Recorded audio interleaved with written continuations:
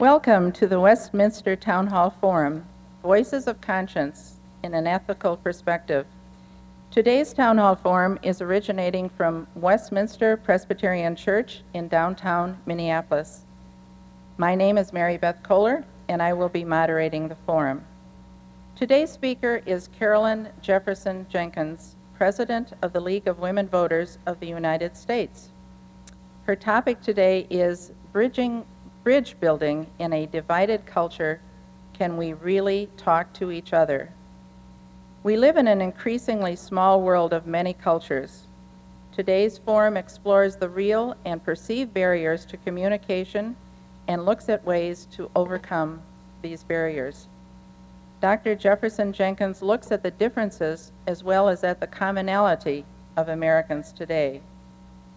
She believes that civil discourse strengthens a democracy and that it is important to acknowledge the words, traditions, and stereotypes which exist in individuals and communities today. Such acknowledgement is the first step towards understanding. Dr. Carolyn Jefferson Jenkins is the 15th president of the League of Women Voters of the United States and the first African American to head the organization. She is the author of several publications, including The Road to Black Suffrage and One Man, One Vote. Dr. Jefferson Jenkins has worked in education for more than 20 years, serving as adjunct professor at Colorado Christian University and as a teacher and principal in the Cleveland school system. Please welcome Carolyn Jefferson Jenkins.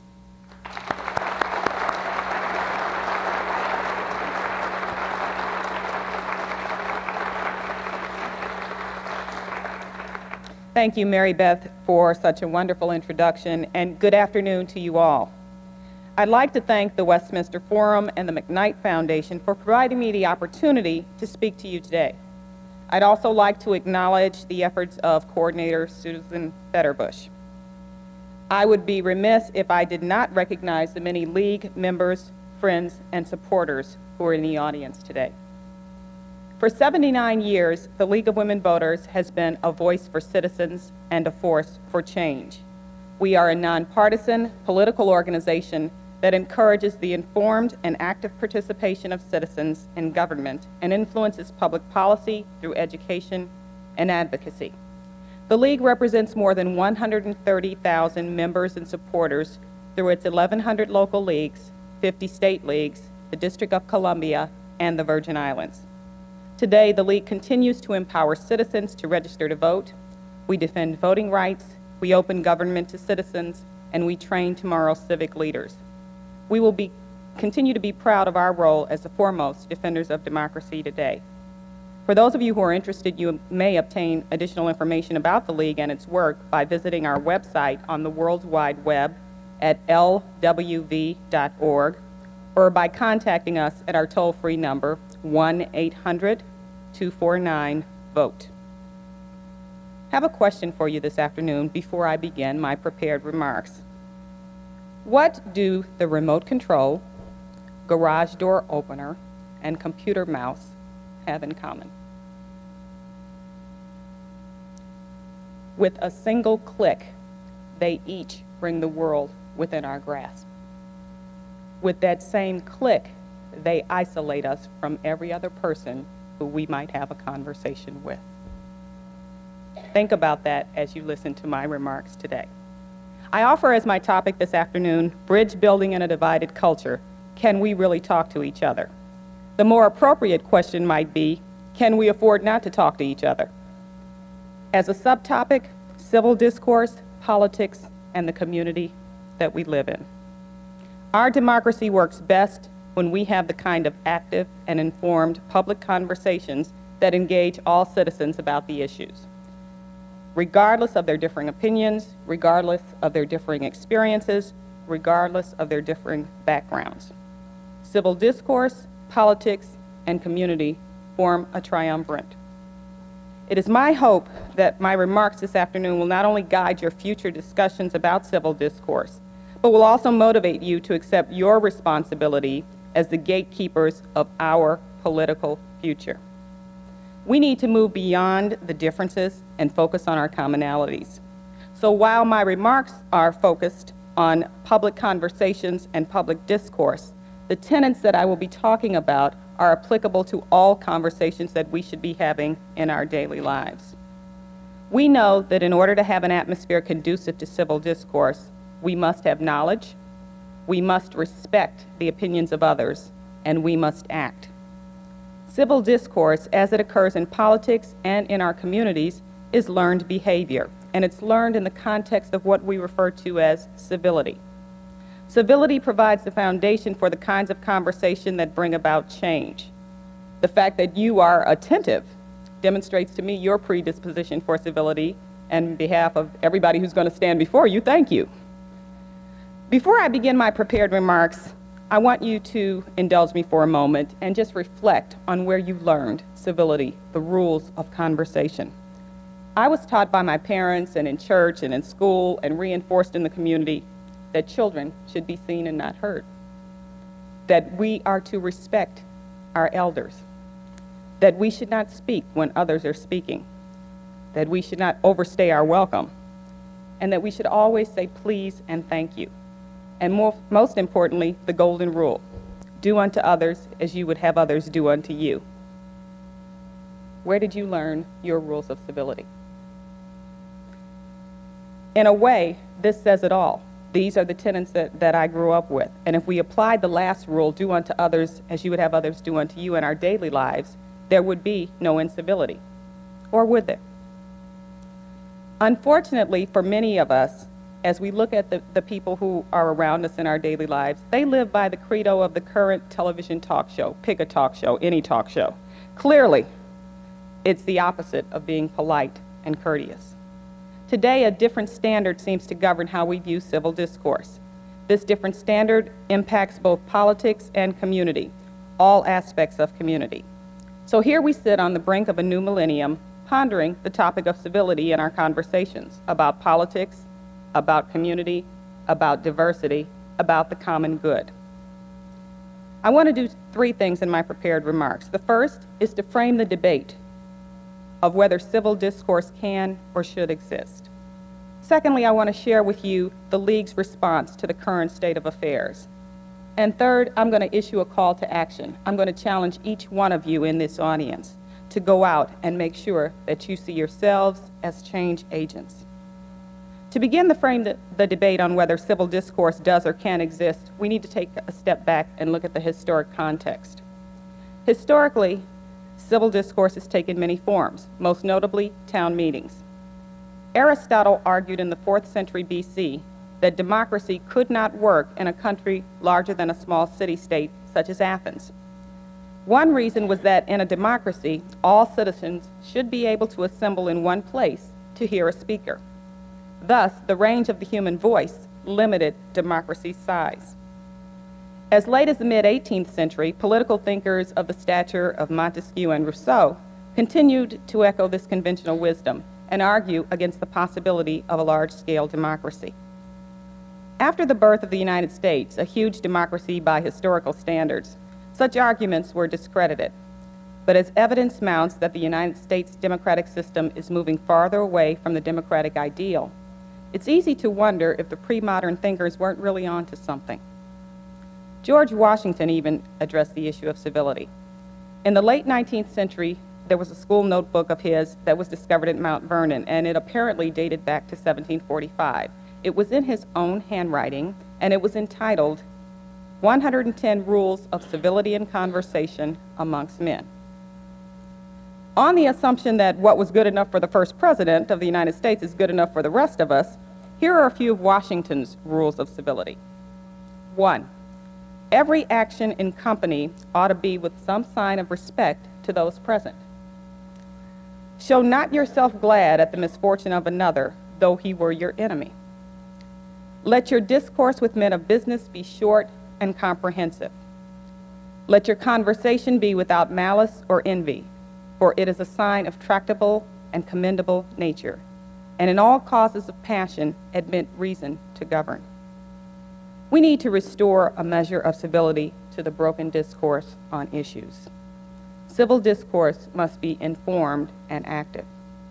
Over the last 200 years, new information technologies have significantly transformed the possibilities and practice of democracy.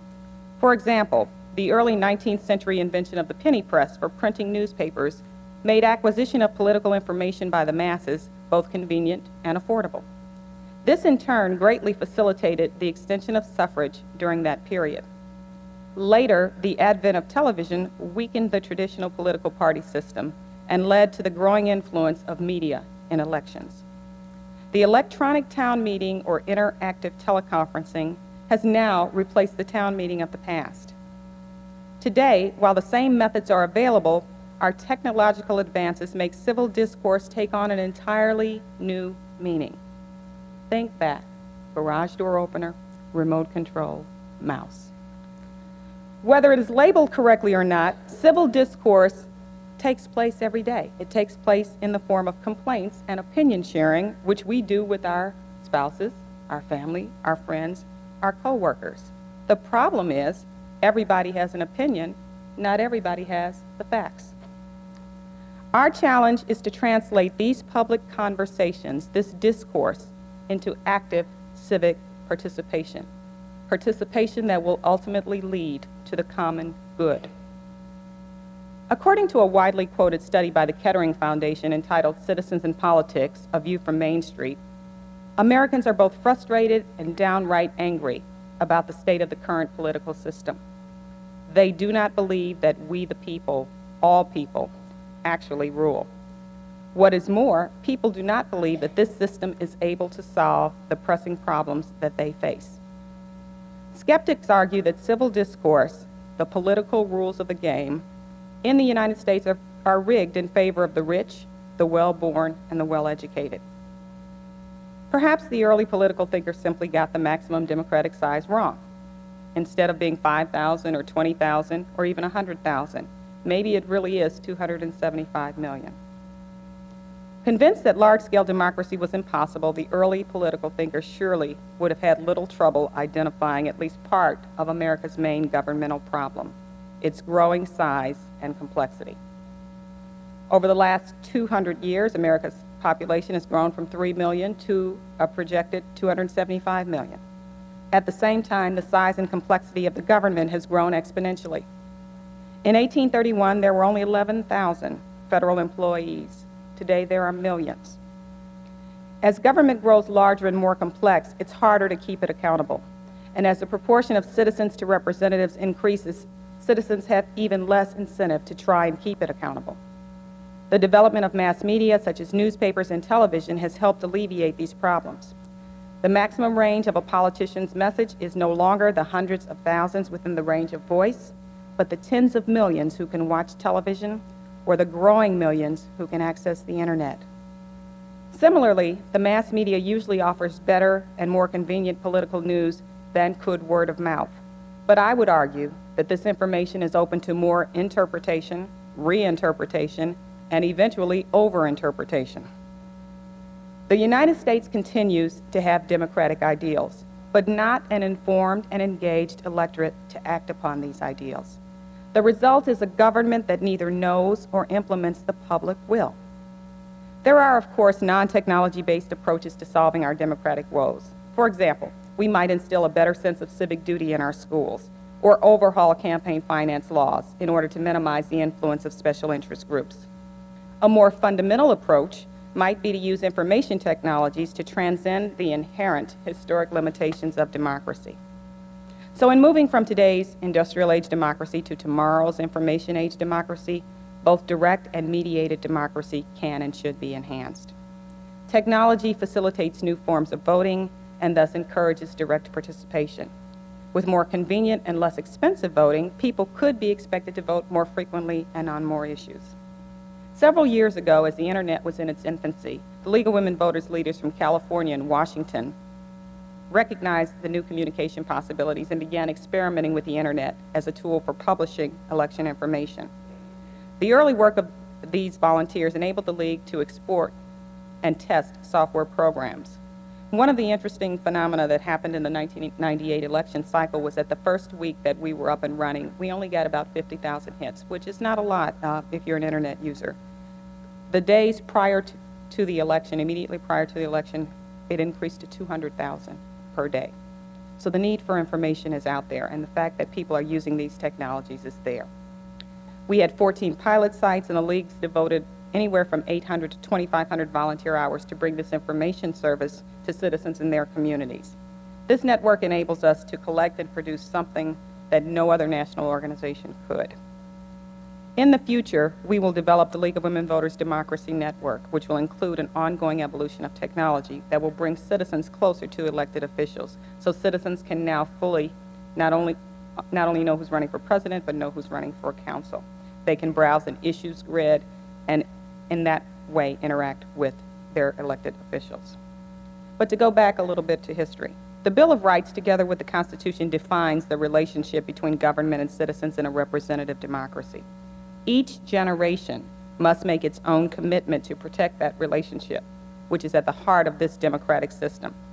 At the end of the 20th century, what we're saying is that this generation has chosen technology as the conduit for that relationship. Since it's we who determine the success of representative government, how do we do this?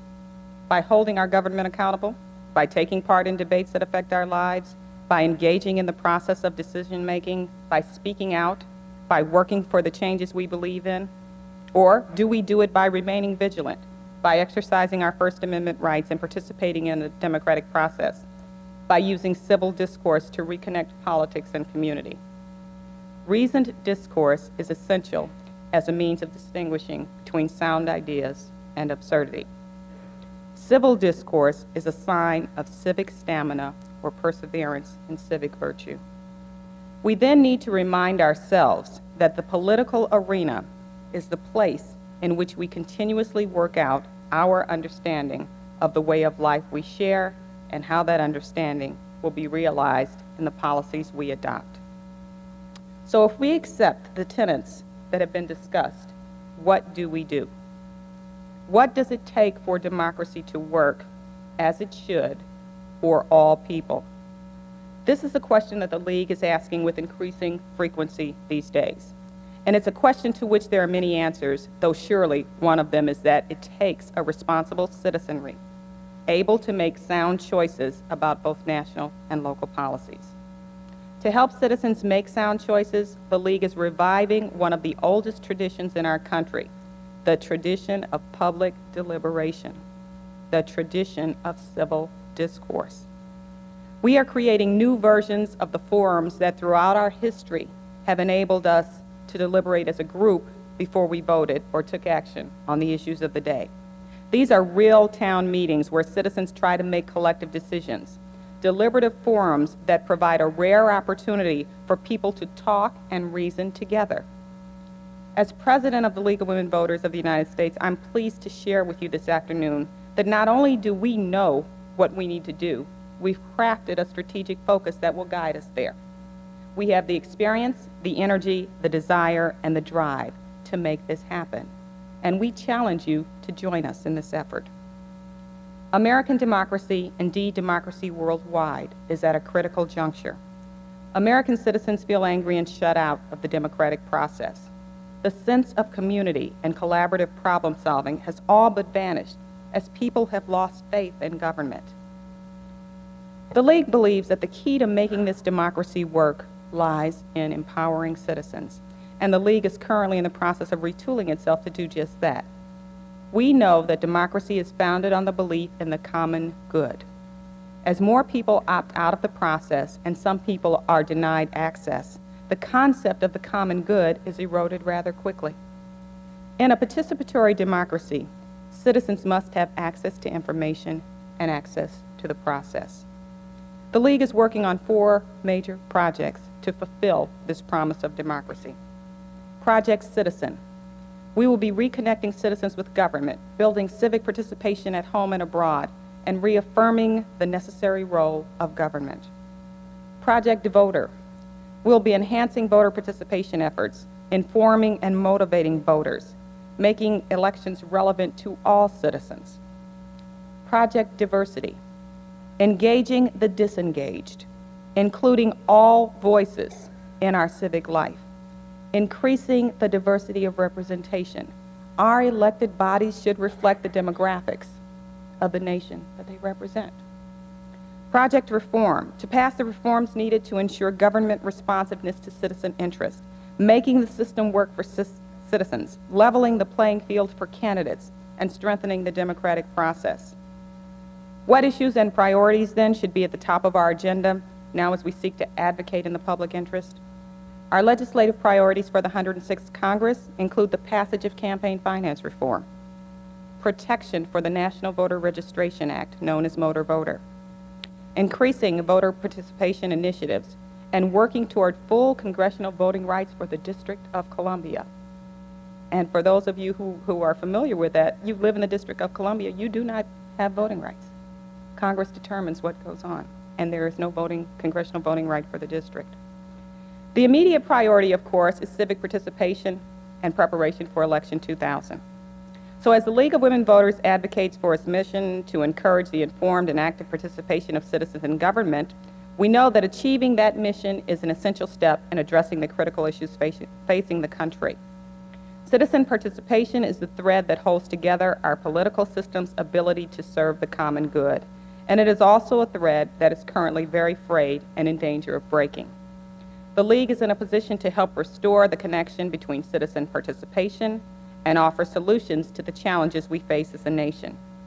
In the last presidential election, millions of citizens stayed home on Election Day.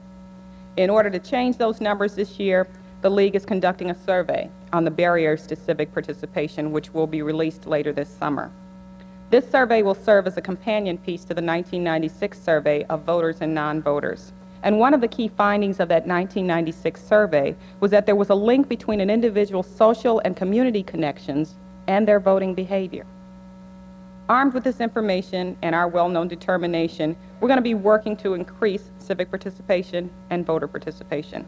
And we're going to send a clear message to the political parties, the candidates, the media, and citizens across the country that the outcome of any election will affect everyone. It will affect our jobs, our health care, our retirement, our children's education, and the safety of our streets, our future. The League will be meeting people where they are and getting them the information they need. And building on our 79 years of experience, we'll be working in communities across the country to address the need for more information about the voting process and holding elected officials accountable. And because personal contact is so important, we'll be engaging in intensive canvassing and grassroots mobilization efforts. And those efforts include a special focus on underrepresented populations, assistance to local leagues in designing innovative and effective ways to mobilize the communities at the grassroots level, and conducting national training conferences. We are initiating a massive Get Out the Vote campaign in collaboration with a number of other organizations. We'll be hosting dialogues throughout the nation and comprehensive work in coalition with other organizations. To engage citizens in these new public conversations, we must be mindful of the importance of that task. There cannot be a time in this nation where there will be nothing more to discuss or debate. While new technologies have been a paradox, they broadened opportunity to access information, and they minimize the direct connection that we have, the in-person relationships with elected officials and with each other. And these in-person relationships are so vital to civil discourse. So over the next 20 years, many experts believe that information technology may change more than it ever has how the democratic system of government works.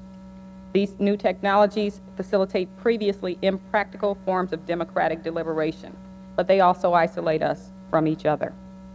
If this trend continues, we will move away from the direct democracy and move toward a more mediated democracy. Again, questions emerge. What would the framers of the Constitution think? Do we really care? If the media becomes even more important in the political process, it's vital that the public has the right to know as much about the media as they do about politicians. If we continue with such close scrutiny for political office, do we always get the best candidates, or do we deter them because of personal attack? According to polls in Ohio and the state of Washington, where the League worked with an organization called the Institute for Global Ethics, we attempted to get candidates to sign a campaign code of conduct. We found from a survey that people were more willing to vote for candidates if they felt that they would be fair with each other in their deliberations and conversations. I can't tell you of the complications that arose in trying to get candidates to agree on the rules of conduct in their deliberations. So even though that was a challenging and unique experience, we're hoping to take the tenets that we learned from that and replicate that throughout the nation. These campaign code of conduct were guiding principles, simply rules of engagement that candidates would abide by during the campaign. And in Ohio, we only were able to get the secretaries of state candidates to sign, not the other major candidates. New public policies, as we look at them, are necessary to facilitate new forms of democracy that may be possibly emerging. And it's important to recognize that tolerance is going to be one of the key assets that we're going to need. We live in an increasingly small world of many and varied cultures, but we live in an increasingly isolated world as well.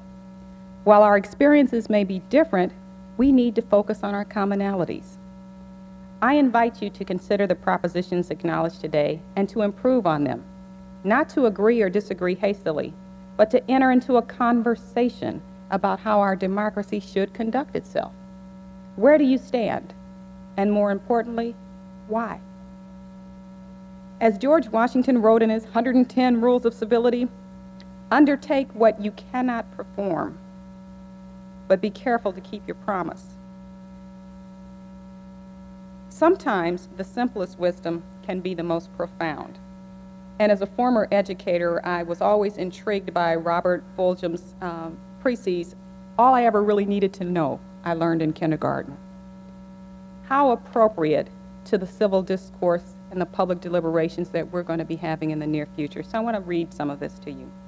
Share everything. Play fair. Don't hit people. Put things back where you found them.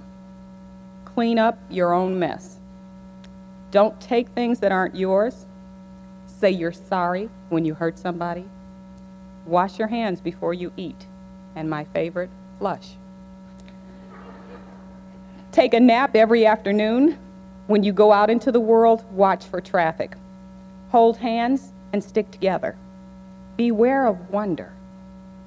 He concludes by saying, think of what a better world it would be if we all had cookies and milk at about 3 o'clock every afternoon and then lay down on our blankets for a nap. And it's still true, no matter how old you are, when you go out into this world, it's best to hold hands and stick together. This is how we build bridges in a divided culture. This is how we talk to each other. This is what democracy is. This is what makes democracy work. And this is your call to action. Thank you.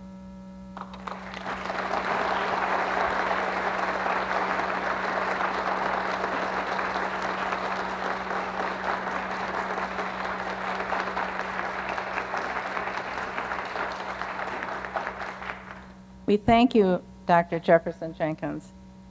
You are listening to the Westminster Town Hall Forum in downtown Minneapolis. I am Mary Beth Kohler, moderator of today's forum.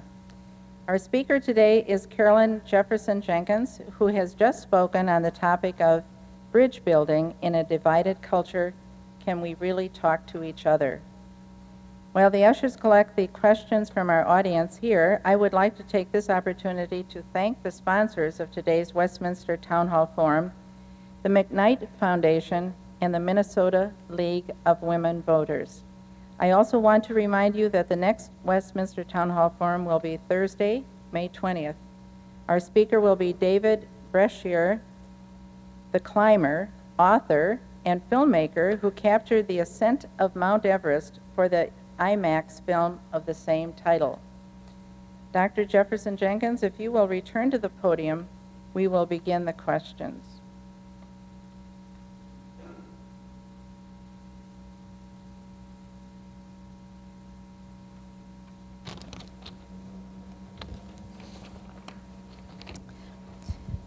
I have a question prepared by members of the League of Women Voters while we wait for questions from the audience to be sorted and handed forward. The first one is, if we are to increase voter turnout among underrepresented groups, what specific steps can we take to make everyone, including the less wealthy and people of color, feel that they have a stake in what is going on in government and that their participation is needed? Thank you. To increase voter participation among underrepresented groups is one of the things that we take seriously. And in 1996, we had a massive Get Out the Vote campaign with the League nationally. I personally had the opportunity to be a part of that campaign and found that the old-fashioned personal contact, grassroots mobilizing efforts were the most effective. I had the opportunity to do a precinct walk in Santa Cruz, California, a neighborhood of new immigrants. It was a very humbling experience for me. These were people who had already registered to vote, but had no intention of participating in the system.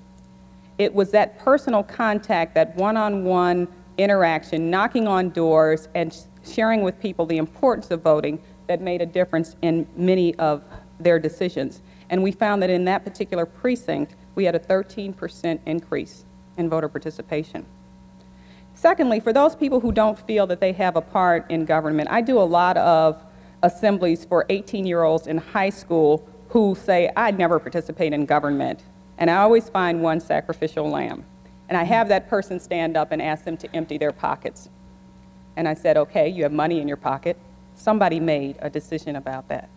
You have an ID. Somebody made a decision about that. You're sitting in a public building. Somebody made a decision about that. So you participate whether it's active or inactive. If you choose to be inactive, I love it because I choose to be active and I'm going to make the following decisions.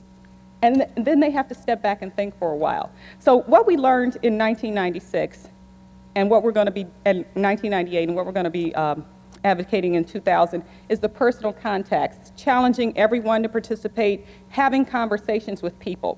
Those things that work, if you're interested in mobilizing, is to find out in every community, there's what I call a micro leader. There's somebody in that community who knows everything that's going on and has the respect of people in that community. You need to work with those people. And the League will be working in collaboration with a number of groups. We are targeting young people. We are targeting underrepresented minorities, African Americans, Hispanics, Asian Americans. We also have a major project with our Native American population in Oklahoma that we're targeting. And we're also targeting those people who just don't see themselves as part of the system. So we're using the tried and true methods to help us increase. Thank you. We have a couple questions regarding the internet, and you referenced that in your speech. One says that the internet not only isolates individuals, but also allows for individuals to find those with common ideas and organize around those ideas. Most notably, hate groups are growing in their numbers. What do we or can we do about this? The internet is a paradox. If it's unmediated, and as we all know, there's something that can appear on the internet that will, if repeated enough, becomes fact. And so somehow we have to be able to capture the true, nonpartisan, credible information and disseminate that. What the League is doing in its democracy network is serving as the facilitator of the discussion. And because of its nonpartisan stance and its credibility within the community, we're able to do that. We can't really control everything that's on the internet, and those of you who surf the internet know that there's a lot of junk on there that you really don't need to have. But what we need to do is use these new technologies to engage people, and if we don't, we're going to be left behind. So we recognize the importance of that, and we're going to be stepping out front with some cutting-edge kinds of things through our democracy network that will help people get the kinds of information that they need. Okay. America is becoming increasingly diverse. Some of our schools deal with children who speak several different languages and whose parents come from countries whose political systems are much different from ours.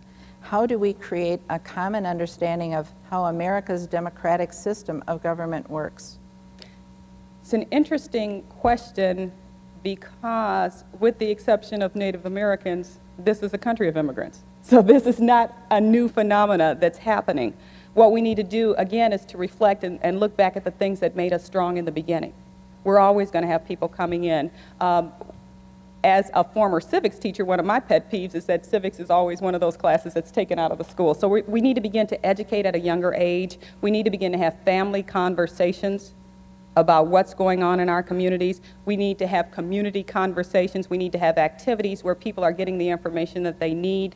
One of the goals of the League, with all of the information that we're giving now and recognizing that there are a lot of immigrants in this country, is to take the information where people are. Right now, we're expecting people to come to us. And so where are people? They're in the malls, they're in the airports, they're in the hospitals, they're at work, but we're not there. And that's where we need to be. If things are accessible and easy for people to, in a non-threatening environment, get the information that they need, they will do that. And that starts at a young age, but it's intergenerational, and it's got to be conversations between people and within families. Building on the idea of civil discourse, this question says, do you believe gender impacts our inclination to be civil in our discourse? It seems as if women are usually more civil. Comment, and it says, P.S., I am a man. Thank you, whoever wrote that question. Women tend to have those negotiation, mediation, soft skills because in most families, they're the ones that do the mediation, negotiation, and the nurturing. We seem to be more collaborative than competitive in dealing with issues. So what we need to do is to take those skills and make those universal skills. And we do that in a variety of venues, but we need to make all of those skills universal skills and not have it a gender-based kind of activity. But the other thing I want to note is that women are the majority of voters now, so politicians need to take heed of that. What are some practical ways to get people to hold hands, as you said, when there is such growing economic and class divisions? That is probably going to be one of our greatest challenges, and I'll give you a personal experience. I do a lot of traveling, so I use the airports and airplanes as my laboratory to observe people and behaviors. And I am just as guilty of this as many people are. But I looked in the airport yesterday and on the plane, nobody was saying anything to anybody else. You sit in your seat and you look straight ahead. Even if the plane is packed, rarely do people say things to each other. In the airport, everybody's just going about their own business. What are the rules that we're not familiar with in this game that are keeping us from talking to each other? There's something that's prohibiting us from saying something to the person next to us. And what I found is that the only time people say anything to each other is when there's a crisis. If that plane's about to go down, you'll introduce yourself to the person sitting next to you. If there's a child in the airport who's about to be run over by one of the little carts, people start talking to each other. Why are we waiting for a crisis to have to talk to each other? What I would do is challenge each of you, as I am challenging myself, to talk to one other person that I don't know. Most of you, I would hazard to guess, who came in here today, sat with people that you knew. Or you sat by yourself. And none of us made an effort to get up and meet somebody different. It's going to take the first step by each of us to make that difference. And we can't wait for somebody else to take the first step. We've got to take it ourselves. James Michener, in his final book, nonfiction book, This Proud Land, predicts an end of our democratic system by 2050. Do you agree? I probably would disagree, because I guarantee you in the 1700s, people may have predicted the end of our democratic system. The Constitution is such a dynamic document, and the process that we're involved in is so dynamic that it's flexible enough to survive everything that's going on. And it will survive, and as I said in my comments, each generation has to forge their own relationship with this democracy. So it'll be around. It may not be in the same form that we see it right now, but it's always going to be around. Hopefully. In the last election, thousands of new voters showed up at the polls. What are your suggestions for keeping those new voters involved and engaged? The new voters that showed up had an initial interest and a motivation to be involved.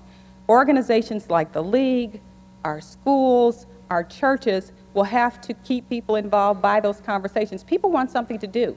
So for as much as our time is valuable to us and limited, we all still realize that we are part of this whole larger order of things. And in order to keep them engaged, again, people are going to have to reach out. Our elected officials are going to have to talk to people. When I did the precinct walk that I referred to earlier in Santa Cruz, most of those people had never even seen their council person. Just saw the name on the ballot. We've got to do a better job of the person-to-person relationship and not let the garage door openers and the remote controls and the mouses keep us from talking to people. Here's an interesting question about civil discourse and its meaning. You said civil discourse must be informed and civil. That definition is viewed quite differently by those in the minority and those in the majority. Who is to decide civility? When should discourse and protests stop? I have two questions. Okay, two questions. Who's to decide on what civility is? I made a reference earlier to the rules of the game. Civility is decided by the rules that we agree upon for the common good. We don't live as individuals in a society, and we can't do those kinds of things that are harmful to other people in this society. What we try to do in Ohio and in Washington in trying to get this whole issue of civility brought to the fore is to have the actual candidates set their own guidelines that they were going to abide by. And the person who asked the question is right. It was very difficult to get them to agree. Because we come from such varying backgrounds and experiences, it's difficult to decide what rules we're going to play this game by. And I would say that I have no specific answer for that right now, but it's got to be negotiated between those parties involved. What was the second part of the question? I'm sorry. It is, when should discourse and protest stop? Discourse and protest are not the same terms in my estimation. Discourse is that conversation that takes place that may in fact be in the form of protest, but it also could be in the form of debate. And we can have rigorous and vigorous debate, and we can agree to disagree and still do what's best for this nation and for the people involved. Okay. Can you elaborate on what you mean by mediated democracy? Yes. Mediated democracy is that democracy that occurs when my only source of information about what's going on is the 3 seconds that I leave it on any channel to hear what's in the news. Somebody else is interpreting information and telling me what I need to know without me doing the research. And if I choose to believe that, then I'm allowing other people to mediate what is going on in my decision-making process. Here's a question that has to do with the concept of fairness or common good. How long will the concept of common good survive when 1 in 7 of our men of color have lost the right to vote due to a felony conviction? Please comment. It's an interesting question, and I, as president of the League of Women Voters, sit on the executive committee of the Leadership Conference on Civil Rights, and that is one of the issues that the Leadership Conference on Civil Rights is dealing with. There is a disenfranchisement process that's taking place as a result of the fact that many states do not allow convicted felons to vote. Through the Leadership Conference on Civil Rights, we are advocating for legislation that would allow people, given certain circumstances and of course based on what the states agree to do, would allow people to vote. We don't want to disenfranchise citizens. The League supports the fact that all citizens should be able to participate in the process. Can we really talk with each other when our religious views collide with others? We should be able to talk to each other regardless of how our views collide on any host of issues. And growing up, religion and politics were the two topics that people tried to avoid, and race now has become one of those issues that people have tried to avoid. We should be able to talk about anything. We don't have to agree with each other. We don't even have to like what our views are. But if we don't sit down and have those conversations, if we are always just doing superficial kinds of things, we will never get to the heart of what the issues are in this country. I have heard an ethicist speak to the effect that there are times when civil discourse is insufficient. Indeed, an ethical person must move beyond words to forceful actions, such as the civil rights movement. Your comments? I would agree. If you'll recall, I said that not only do we need to have the conversations, but we need to act. We need to be agents of change. We need to constantly be finding ways to make things better. So I would agree with that comment. Can you share a personal experience when the miracle of civil discourse broke through in the midst of a very uncivil or volatile situation?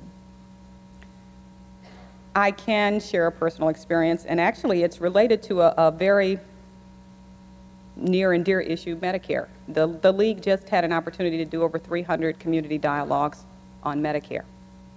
And some of those dialogues became very heated. When you begin to talk about whether people have to make a choice between buying groceries and getting prescription drugs, that issue becomes an emotional kind of issue with people. What we found in the midst of that, when we got to the point where there was no agreement in the room and people began to deal on an emotional level more than anything else, we found that by giving them some factual information, by providing them with information, it refocused the conversation. And by the end of that particular dialogue session, people could come to some agreement and prioritize what kind of recommendations they wanted to make. And I would say those kinds of facilitation skills and dialoguing and providing people with information sometimes turns the whole conversation around.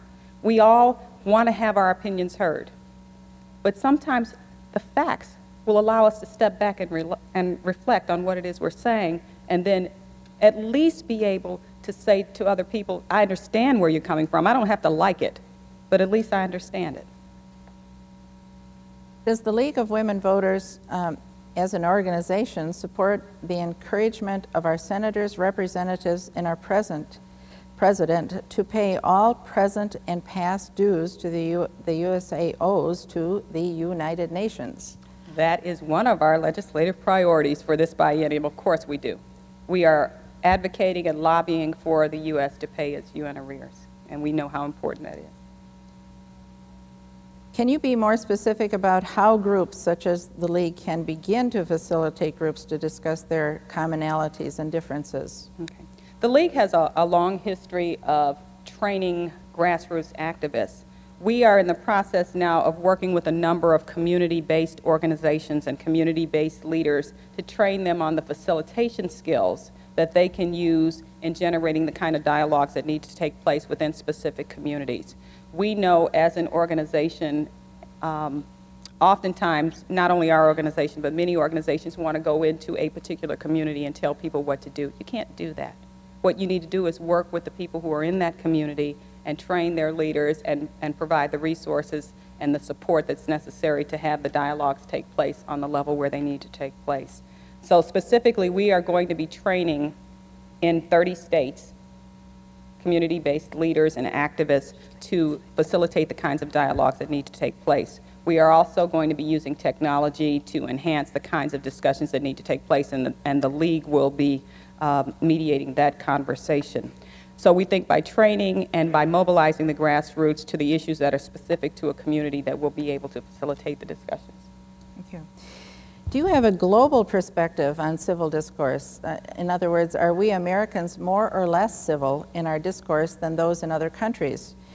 Do you have a sense about which country best represents civil discourse, or a worst example? Wow, that's an interesting question. I had an opportunity to attend a Vital Voices conference in South America of women from South America, Latin America, and the Caribbean, women leaders and non-governmental officials. And it's interesting that you asked that question because they are struggling. A lot of the emerging democracies are struggling with the same issues that we're struggling with, but their perception is that we don't have these problems. One of the biggest questions that arose at that conference is the lack of civility in discussions. In many of those countries, the problem is that they are strongly guided by one party or another, and the participation is only through those party affiliations. So politically, if you don't align yourself with one party or another, the likelihood of your being able to participate is slim to none. Because of the party system and because of the politicking that goes on, there is no real need necessarily for any kind of civility in their discussions. And we're talking about countries where people are actually killed because of their views. So the worst-case scenario would be countries where, because if you stand up and say something, you're killed. I mean, and then there are real examples of that. The best-case scenario, I would still have to say, is the United States. That's comforting, but... And you may not agree, and that's wonderful, but that's my opinion. Here in Minneapolis, we have a hot debate going regarding neighborhood schools versus busing in order to more fully integrate the schools. Can bridges among students be built without busing? They can be, and I guess I'll couch my remarks because as a Cleveland, Ohio native and public school teacher and administrator, I was in a school before busing, and a school during busing, and a school after busing. And there are advantages to that. There can be bridge building without that kind of facilitation. However, it takes more effort, and it takes more money. And it's always been my philosophy that we usually take the most expedient solution, because anything else that requires a little bit more work, while it may in the long term be more beneficial, we want an immediate answer. And so I think that's what you're struggling with right now. The most expedient way to bridge those gaps between the communities is busing. That is the most expedient way to do it. But there are other ways. I mean, there are sporting events, there are community activities that will bring kids together from all over the city. There are all kinds of things that you can do, and there are a lot of cities that have gone through this where you can learn from them. Boston, Cleveland is an example, Atlanta is an example. And you could learn from their challenges as well as their successes. So my recommendation would be that you support whatever solution is selected, knowing that it will evolve into the best solution for all students. Thank you. And we thank you, Carolyn Jefferson you. Jenkins, for coming to speak to us on this very important subject. And I invite all of you to return on May 20th for the forum at that time, and we look forward to seeing you. Let us thank Dr. Jefferson Jenkins.